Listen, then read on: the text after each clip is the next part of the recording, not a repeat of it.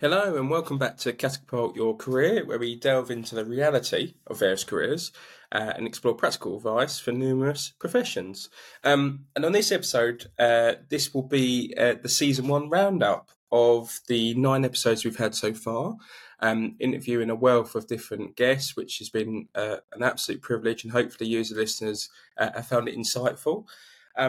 But one of the things which I thought was the key theme from a lot of the ones we kind of met and recorded with some of the guests was some of the key skills they all shared. So hence, what I want to do today is kind of share 9 skills to hopefully level up your career. And we're going to share a skill that I took from each of the episodes. Hopefully what we'll do at the end, we're going to give an open invite as well to think about some of the other careers that you would like to hear on this channel, and perhaps some other things in terms of coaching or different aspects that will be valuable for you. So without further ado, I suppose, the very first episode, we had Tando Jacobs on, who's a business analyst. And overwhelmingly, the biggest thing I pulled out of that conversation is around communications. And I would say specifically communication style. So we often talk about, I often talk about emotional intelligence and what it's like to be on the receiving end of you. And communication is a massive part of this. And I think in that particular episode, Tando and myself were talking about how we pitch things to the right audience. So if you were, especially in the world of a business analyst, you're going to have numerous processes, numerous steps and projects that you might create or you'll be leading. But if you're going to be talking to, say, the CEO, as opposed to a software developer, you might frame that conversation in a completely different way. Now, I've worked at a couple of different organisations. The general theme I've seen at more kind of what we call the C-suite, so people who are at a board level position, so a senior level, often like to get the overview of what you're trying to address or the problem, and how is it going to affect it. You know, the issue that you're bringing to the table. What's the kind of key outliers, and what can I do to kind of support? And it's all really wrapped up in almost a 5-minute conversation max.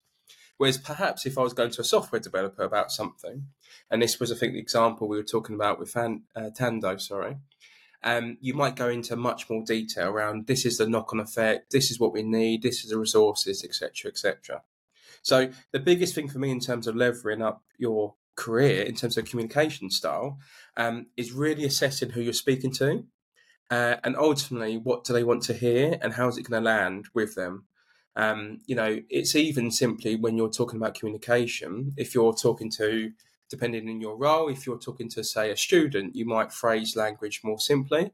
Whereas if you're talking to someone who's considered an expert in their field, you might go into more depth.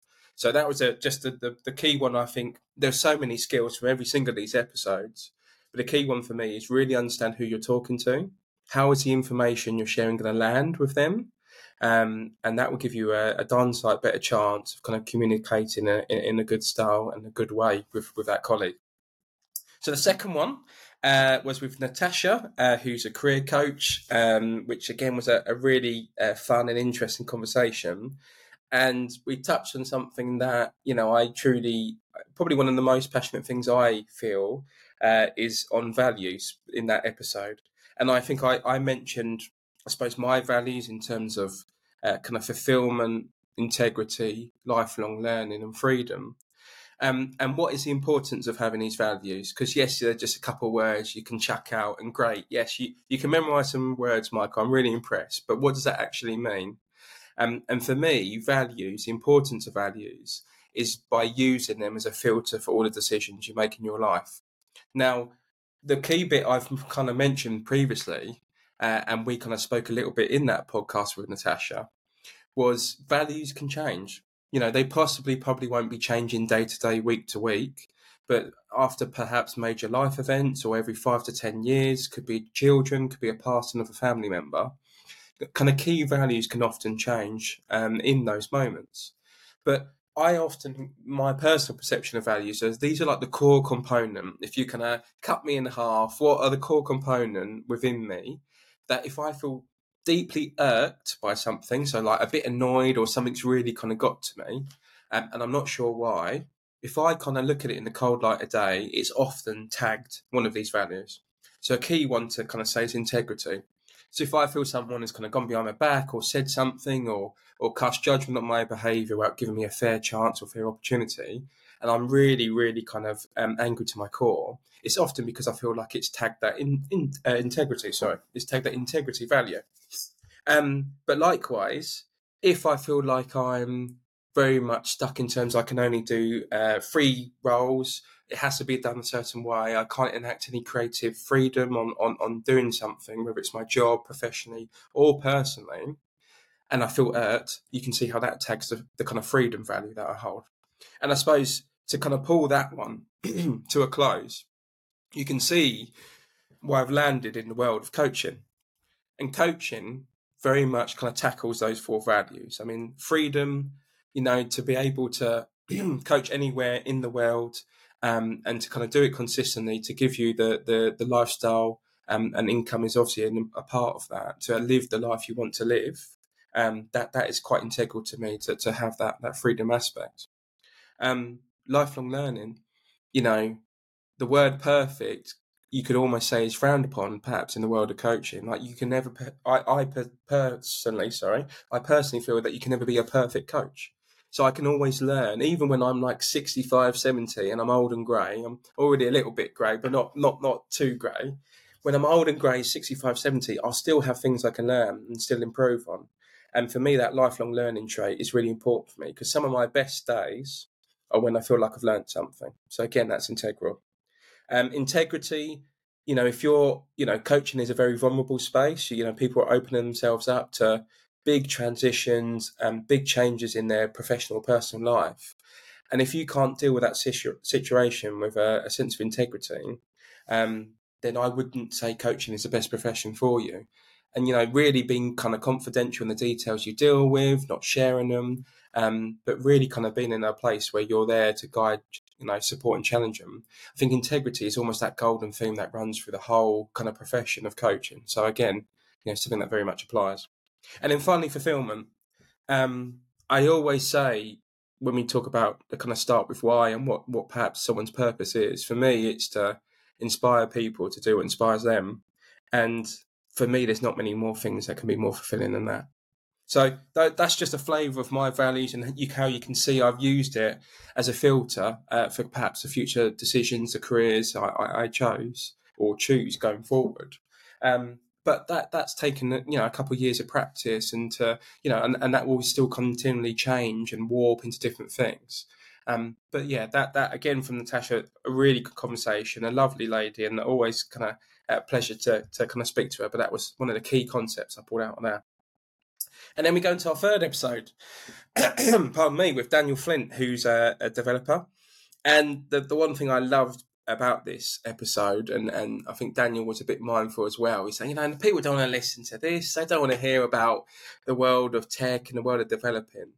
But, I think, I can't speak for Daniel. I think he kind of really enjoyed the episode himself, to kind of share his knowledge and insight. And I had a lot of people reach out to me personally to say how much they enjoyed this episode, especially because they thought, as soon as they saw the word developer, they thought, nah, this one's not for me. I'll pass on this. But they stuck to it, and they stuck through it, and they really enjoyed, and they were really glad they listened to the episode. And the core concept I pulled out of this, the core skill, was self-awareness. And I think Daniel mentioned this when he was talking about various jobs and various aspects that he had done in the past, and how by utilising this self-awareness to be more understanding about what perhaps would be the jobs or the tasks or the activities he would do going forward. And I think this is massive. I mean, I suppose if I lean on my own personal experience, when I went to university and I initially took accounting and finance, but swapped in my second year to business management, there's so many jobs you can apply for. Say if you want to do a job that's related to your degree, I mean, that's a whole nother conversation in itself. But there's so many jobs that are aligned to the business discipline. And frankly, it was overwhelming. And by having some self-awareness, I did a few kind of roles in the accounting space. So whether it's petty accounts or something more wider. And very, very quickly, I realised, crikey, I can't be doing this. This is not for me. And it's quite important to sometimes know what you don't like as much as you do like. Because for me, having that self-awareness of how I felt doing accounting, did it kind of align to what I want to do? Did it kind of, I suppose, did I have a passion? Did it burn a fire inside me? And for all of those questions, the answer was no. Um, I think it quite quickly allowed me to kind of cut off when I'm going for more future disciplines or future roles in the world of business. All roles linked to accountancy I can completely disregard. And my kind of, and I'm doing this visually with my hands, but my path went from, a very wide path of various roles, various disciplines, to kind of a more streamlined one. And that was absolutely massive for me to know what I want to pursue going forward. And I think for people, when they do roles and jobs and they think, I haven't got any work experience, it could be even in the personal situations we experience. It could be, do you enjoy talking to people? Do you enjoy problem solving? Do you enjoy helping out people, whether it's in a physical sense or not? And there's so many situations we can reflect on in our life, not necessarily in our professional kind of day jobs, but also our personal life, that will allow us to be a bit of a guide of what the things we don't like and what are things we perhaps want to explore. So that was again a great skill in terms of self-awareness that I think you as the listeners can really kind of start to draw on. And then our fourth episode with Dheeraj, who's a Chief Tech Officer. Again, really, really good episode, this one. And, thanks again for Dheeraj to kind of coming and talking around the tech industry. A chap who's got a lot of experience when it comes to that field, and we've got to dive in depth of kind of some of the key elements that he does. But the key thing I took out of that in terms of the skill, and we both kind of riffed on this a little bit, was C&C, consistency and curiosity. And I've heard this, and I think I mentioned this in the episode with Dheeraj, and he kind of supported the point. The more and more I kind of delve into podcasts or books or various different mediums, and I kind of look at what we as society deem as successful people, some of the biggest things they kind of relate to that were some of the reasons for their success was doing something consistently for a long period of time. So 5-10 years at the least is often what I've heard, and being curious. And, this goes against, it's not sexy. It goes against a lot of the things of making quick money and wanting to get the bag and, earn a lot of money in a short period of time. Perhaps, you could say that's partly down to as well, we've got new things in place like cryptocurrency and other bits where people are trying to trade. The increase of trading has been quite attractive to a lot of people in terms of that idea of making quick money. And it's not to say it can't happen. And it's not, just because I haven't done anything doesn't mean it's not possible. And again, like I always say, please take what I say with a pinch of salt. It's just for me to poke questions and to kind of delve into your subconscious a little bit and get you to start picking out things that might apply for you. But for me, everything that I've done well, and when I listen to peers and others through these mediums, podcasts and others, they've done things for 5-10 years consistently. They've done one thing a week, kind of aiming towards that overarching goal. And the whole time, never at one point they thought they knew everything.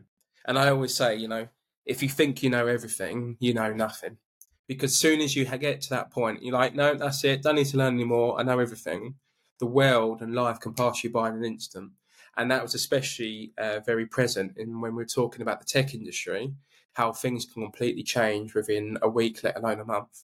So for me, consistency and curiosity, this is something I kind of hold quite deep in my personal beliefs as well. That, people will look from afar. They won't know the trials and tribulations you go through. But if you consistently graft, and graft is a subjective matter, whatever it is for you, just doing one small thing every week per se, there'll be weeks and months that nothing happens, and then you'll get a little blip on the graph where something big will happen, whatever it is, both professionally or personally. Someone will reach out to you that, you didn't think was possible. You'll secure a gig, you'll secure a new job, you'll kind of reach an increase in physical or mental health. It can be anything in terms of your life, I suppose.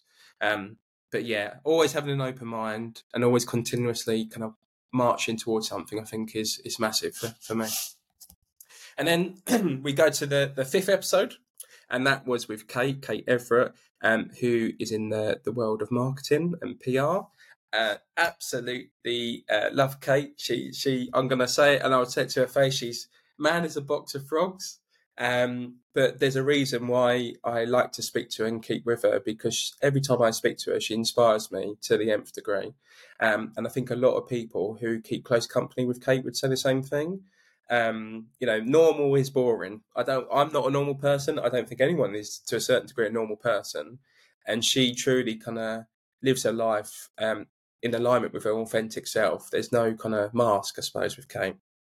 And I think the biggest thing, talking about her charisma, I suppose, is the skill I pulled out of that was seeking a culture that complements you. And you can see how people like Kate and the success that her organisation is having, from afar, it's easy to see why. Because if you have someone with that level of charisma that's truly values other human beings and wants the best for other people, and I think she even mentioned something along the lines of, I believe it was 20% time is dedicated to everybody for their own kind of professional or personal development. Which, it's easy to talk a big game and to say we love culture and we think it's important. But, as we say, actions will always speak louder than words. And for Kate to kind of implement that in her business, I think just speaks to her personality and her character. And I think there's a piece for you, again, coming back to this link of skills to level up your career. I think it's important not to realise you can do a whole lot in your control. I think people don't realise how much is actually within their own control in terms of how they can manifest and change their life. And people hear the word manifest and they go, oh, crikey, that's woo-woo and all the rest of it. But, I've seen people, I could even use my own experience of myself, how, things aren't always easy, but we have a lot more control of our own situation than we believe. It might not take, it might take longer than you want. And I'm probably a victim of that. I like to have things fairly quickly. But, sooner or later, if you put in the consistent effort, you can have a lot more control over your life than you think. But what really complements that and helps you kind of go to another degree is by being in a group or a culture of like-minded individuals that also push you along, and they've either been there, done it, got the t-shirt, and that inspires you, or they can sit in the mud and be in the same situation as you and empathise and truly understand how you feel. So I think for me, the key skill, I suppose, I saw from that was seeking a culture that complements you, seeking a network of individuals that are thinking the same way, that have, I would argue, the same values and the same kind of personality and character traits, because that can really kind of elevate you to the next level. And then my sixth episode, and that was with Trang, which was, again, a really kind of positive episode. Still jealous of her adventures in Bali. But we talked about a lot of different things in that episode. But the key skill and the key thing I took out of that was around the spotlight syndrome. And for those who don't know what this is, it's for a lot of people, perhaps are more familiar with the word imposter syndrome. But the spotlight syndrome is simply, they always feel like if you were to visualize when you're watching a play or a theatre or something like that, and the spotlight shines on someone, we imagine that spotlight is on us whilst we're doing certain activities or throughout our life. And I think for me, the key piece I took around this is, obviously there's a key link to insecurities and self-confidence around this piece. But often the things that can trigger these feelings is comparison. And cliches, can be cringy or cheesy, but I think they're cliches for a reason sometimes. And comparison being the thief of joy, I think there's a lot of truth in it. I think when people, if they reflect and they go on their Instagrams, their TikToks, their social media platforms, if you're not careful, and I spoke about this a while ago, about cultivating your library. So if you're not careful with the people you follow, how does it feel when you look at different followers and look at different people? Does it leave you feeling energized, or does it take the energy out of you and you think, oh, I wish I had this, oh, I wish I did this? Now, everyone will, this is again subjective, everyone will respond in different ways to followers. You might respond it might inspire you to think, oh, look at all the things they've got and all the rest of it. But I personally think it's down to how they convey that message. Yes, they might have perhaps materialistic possessions or other things that you would like at some point. But how do they convey that message to you? And how does it make you feel? And I think often everyone in this world is struggling with something. And we have to be wary that when people project their own insecurities, when they act with anger, when they act with malice, it's not often because of something you've done. It's often because of something they haven't got. It's often because of a gap within themselves. And perhaps you are smiling and you're happy and you might be mentioning family, might be physical health, might be something. And that rubs someone up the wrong way because actually, for them, you act as a mirror around their insecurities and what they have missing in their lives. And they will attack you for just that. And I think for me, that spotlight syndrome and being wary that not everyone's looking at you, you're not on a spotlight. So many people are worried about their own lives. Oh, what am I going to have for tea tonight? What's for lunch? Oh, I've got all this work to do. Oh, I need to go and give my mum a call. There's so many thoughts bubbling around in their brain. They might be thinking about you for a split second and then it's gone. And if you were to think about you and how you consider other people, are you constantly thinking about that person's skirt or how they're dressed or what they've said? Are you thinking about it for 5 minutes, 30 minutes, a day, a week? You probably consider it for a few seconds and it's gone outside your brain. So for me, again, in terms of leveling up your career, one of the key things you're going to have to do is stepping out your comfort zone. And you might feel like the spotlight's always on you and people always watching every move and thinking, oh, look at what they're doing. I bet they're rubbish. I bet they're this.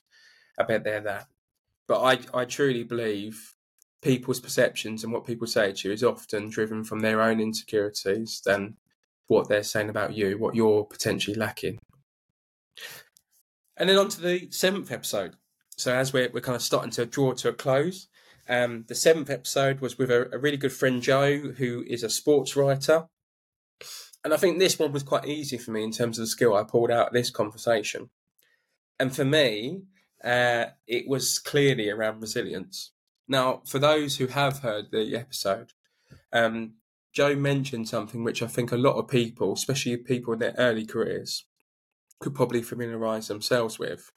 And he said he's probably applied for roughly 50, 60 odd jobs. And I remember when I left university, and it's quite interesting that often when people leave university, you feel like you're entitled to a job. You're just going to walk into X job with X salary and X benefits. But it's often not the case. And I had to apply for loads of different jobs and I still had to work my way up in terms of work experience and understanding of what I like and don't like. And it wasn't, different to Joe. Joe applied for 60 odd jobs. The world of being a sports writer or in that journalist piece of that industry is often a cutthroat one. It's often something that a lot of people want to enter. But Joe didn't let all those applications, I suppose, get him down. He's not to say he would have been sunshine and rainbows every minute of every day for those months or those years when he was making that kind of transformation, I suppose, in terms of his career. But he felt the kind of unhappiness, perhaps, or the annoyance with kind of perhaps not getting a role. But he continued to strive on anyway. And I think for me, there's a key thing about purpose here and understanding why you do things. Because that can often then build a lot of resilience to when you're doing tough kind of jobs or tough roles or tough aspects. And I think we also spoke around there about being directionally correct. I can't speak for Joe. I don't know what his dream is in terms of being a sports writer, whether it's, writing for the mighty Newcastle that he supports, who are very much flying at the minute. But he applied for small little jobs. He did hospital radio. He did loads of volunteering, just to build up his experience. And even some of the smaller ones, which weren't even paid, he would kind of be rejected from. But he didn't let that stop his dream and stop his ambition and his tenacity to continue down that path. So I think we have to be wary. I'm glad how the world is evolving slowly to be more inclusive of others. And whether it's controversial or not, I'm mindful of just not making sure we don't have too little resilience in ourselves and the younger generations coming up. You think about participation medals and especially sport. Sport's a massive leveller that kind of builds lots of skills in people, especially resilience, I would say. And I think it's a very underrated skill. And unfortunately, resilience almost feels like a controversial skill sometimes. But for me, no doubt about it, I think it's important for us when we embark on our journeys, whilst we have many trials and many tribulations along the way. And then penultimate episode, so number 8 was about strategy consulting with Faris. And the key skill for me, I definitely drew out of this, was prioritization. And we both applied it both in the business context, but also a personal context. And this kind of made me refer, actually, when I was reflecting on the conversation, to a book I've read called, I think it's Make Happen, or it's by a chap called Jake, and I'll leave a link to it in the show notes. But it's very much centered around a daily highlight. And it's kind of, what one thing do I want to accomplish by the end of the day? What would give me the most joy? What would is the most dependent in terms of time or deadlines? And this prioritization piece, I think we can so easily, especially with social media, there's so many distractions in our life that can pull us off course. And I kind of referred to a letter to myself exercise, which will perhaps help yourself if you haven't heard the episode already, with this prioritization piece. And for me, the letter to myself task and how I've kind of done it myself is to project myself into the future. So say we're now October 2023. On that, I would say it's October 2024. It's been a truly amazing year, and these are the reasons why. And I would list, say, 3 to 5 key reasons, or audacious goals that I have in the bottom of my heart that I would love to do, and I would put them on there. And I would often, if you can, put it somewhere quite open where you're going to see it most days. So I have it written on a whiteboard, in my office. So most days I will walk across it and see these goals. So mine was, I set it last year, so they're on there for December 2023. So we're coming to the end of that year. And for me, once I have that high overall goals that I'm aiming for, there's a piece to then reverse engineer backwards. So say if a goal was, to kind of change jobs or to earn a certain salary or to kind of raise it like a side hustle, so a different business alongside your main job, you might have that as one of your overarching goals. And then how can you work backwards from that point? So if it was to, say, earn a set revenue from your side hustle, let's say something simple as £12,000, if you were to work backwards, say per quarter, so every 3 months, what would you hope to accomplish in 3 months from that? So from 6 months, from 9 months. And then eventually, what would you hope to accomplish in a month? What are some of the key tasks you need to do to even get revenue? Do you need to raise awareness? Do you need to create leads? Do you need to create a podcast? Whatever it may be, break that massive high level goal into small little chunks. And as I always say, there's 52 weeks in a year. What is one thing you're going to prioritize across that week or even that day that will move you just one step closer to that overarching goal? And I think if we, often quarterly for me is a really good point to check in with these goals. Just because you set something doesn't mean you have to stick to it forever. But I think it will give you a good understanding to assess the changes in your life, perhaps both professionally and personally. See if these goals still apply to you, see if they're still important. And if so, align you back to what are you prioritizing? Because what you do, your actions are more powerful than you realize. Because what you put time to is often what you get.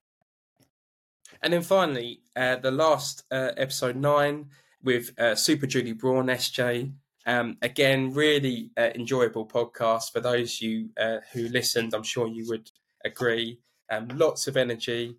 And we spoke a lot about kind of the job market and helping people kind of transition and get jobs they wish they had. And a key piece for me and a skill that we took out of that conversation was networking. And this is something I actually did myself. And this is perhaps a rather practical skill or insight for you to hopefully take away that will give you value. And it's targeting you, but 3 to 5 years ahead. So when I embarked on my journey of trying to become a coach, seeking out education. What's the educational requirements? What's perhaps the skills requirements? What would this be something I truly want to do? At multiple stages along my journey, and I still do it to this day, I sought out people who were me, but 3 to 5 years ahead. So me, but when I was starting my journey of thinking, right, okay, I now understand the educational requirements. For me personally, I'm going to undertake formalised training because I don't want to just call myself a coach. I want to have clear, not just experience and life experience, which is perhaps equally as important, but clear fundamentals and clear formal training and processes that I can follow to actually deliver people results. And when I did that, I looked at other people who were accredited and qualified coaches, some through the ICF, the International Coaching Federation, some through EMCC, the European Mentoring Coaching Council, and some from the AC, the Association of Coaching. These are the three main bodies when it comes to the coaching industry. And I sought from them, how did they find their course? Would they have chosen a different provider? Would they have gone to a different kind of, would someone from the AC, if they had their time of going and done it through ICF? I wouldn't say one's better than the other. For my, I suppose, knowledge so far, I know the ICF is very much regarded as one of the biggest bodies when it comes to the coaching industry, but that can definitely change over time. And then once I understood, okay, I know now I'm going to undertake the ICF, I want to go down that path. What providers did people do? And then once I kind of narrowed down to 2 or 3 providers, I then again did the same thing. Who is me? Who's gone to that provider? And where are they 2-3 years after that process? Are people from this provider gone on to greater success? And of course, there's lots of different factors involved. It's not just the education provider, but how did that provider help support them for their kind of the future post qualification? Which, once you get your qualification, that's great, but that's just the start of the journey for a coach. And you'll be surprised how helpful people are that want to support you. If you think about the receiving end, if someone messages you and they do it in a polite manner, it makes you feel like warm and fuzzy in your heart to feel that you have a bit of knowledge, you're seen to a certain extent as an expert, and that you can help pave the way, you can help support someone else who's embarking on their journey. And I try and do that exactly for other coaches. I'm still very much in the initial stages of my journey, albeit that the transformation I've done for multiple people, I'm truly kind of blessed and happy with. But this is a long journey, and I'm still happy to help other people who are considering the world of coaching. So those are just kind of 9 key skills, I would say. So we've got the communication style, so kind of pitching things in the right way, understanding your values, using this as a filter for your decisions in your life. We've got self-awareness, something which is absolutely integral to understand how things affect you and how, when you're making future decisions, you can reflect on the past, perhaps. We've got consistency and curiosity. So doing things for long periods of time, but always being open to new ways of working. We've got seeking a culture that complements you. So finding your tribe, as often I say, finding people with like-minded values and kind of character traits. We've got the spotlight syndrome.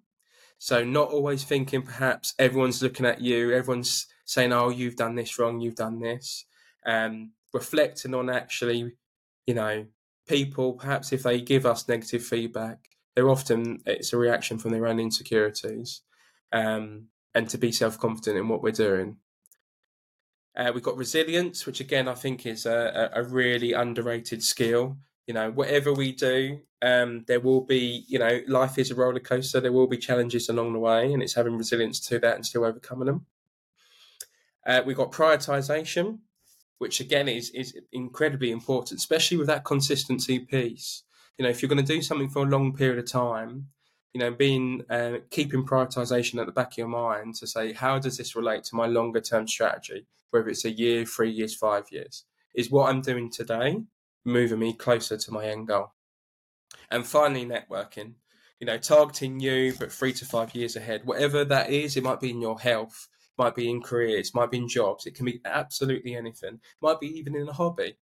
I think that's also a really important piece and something I hold true to myself in terms of thinking, how do I create a tight-knit community of like-minded individuals, regardless of if it's professional or personal sense, that will all move in to kind of shape the world in a place where I would like to leave it.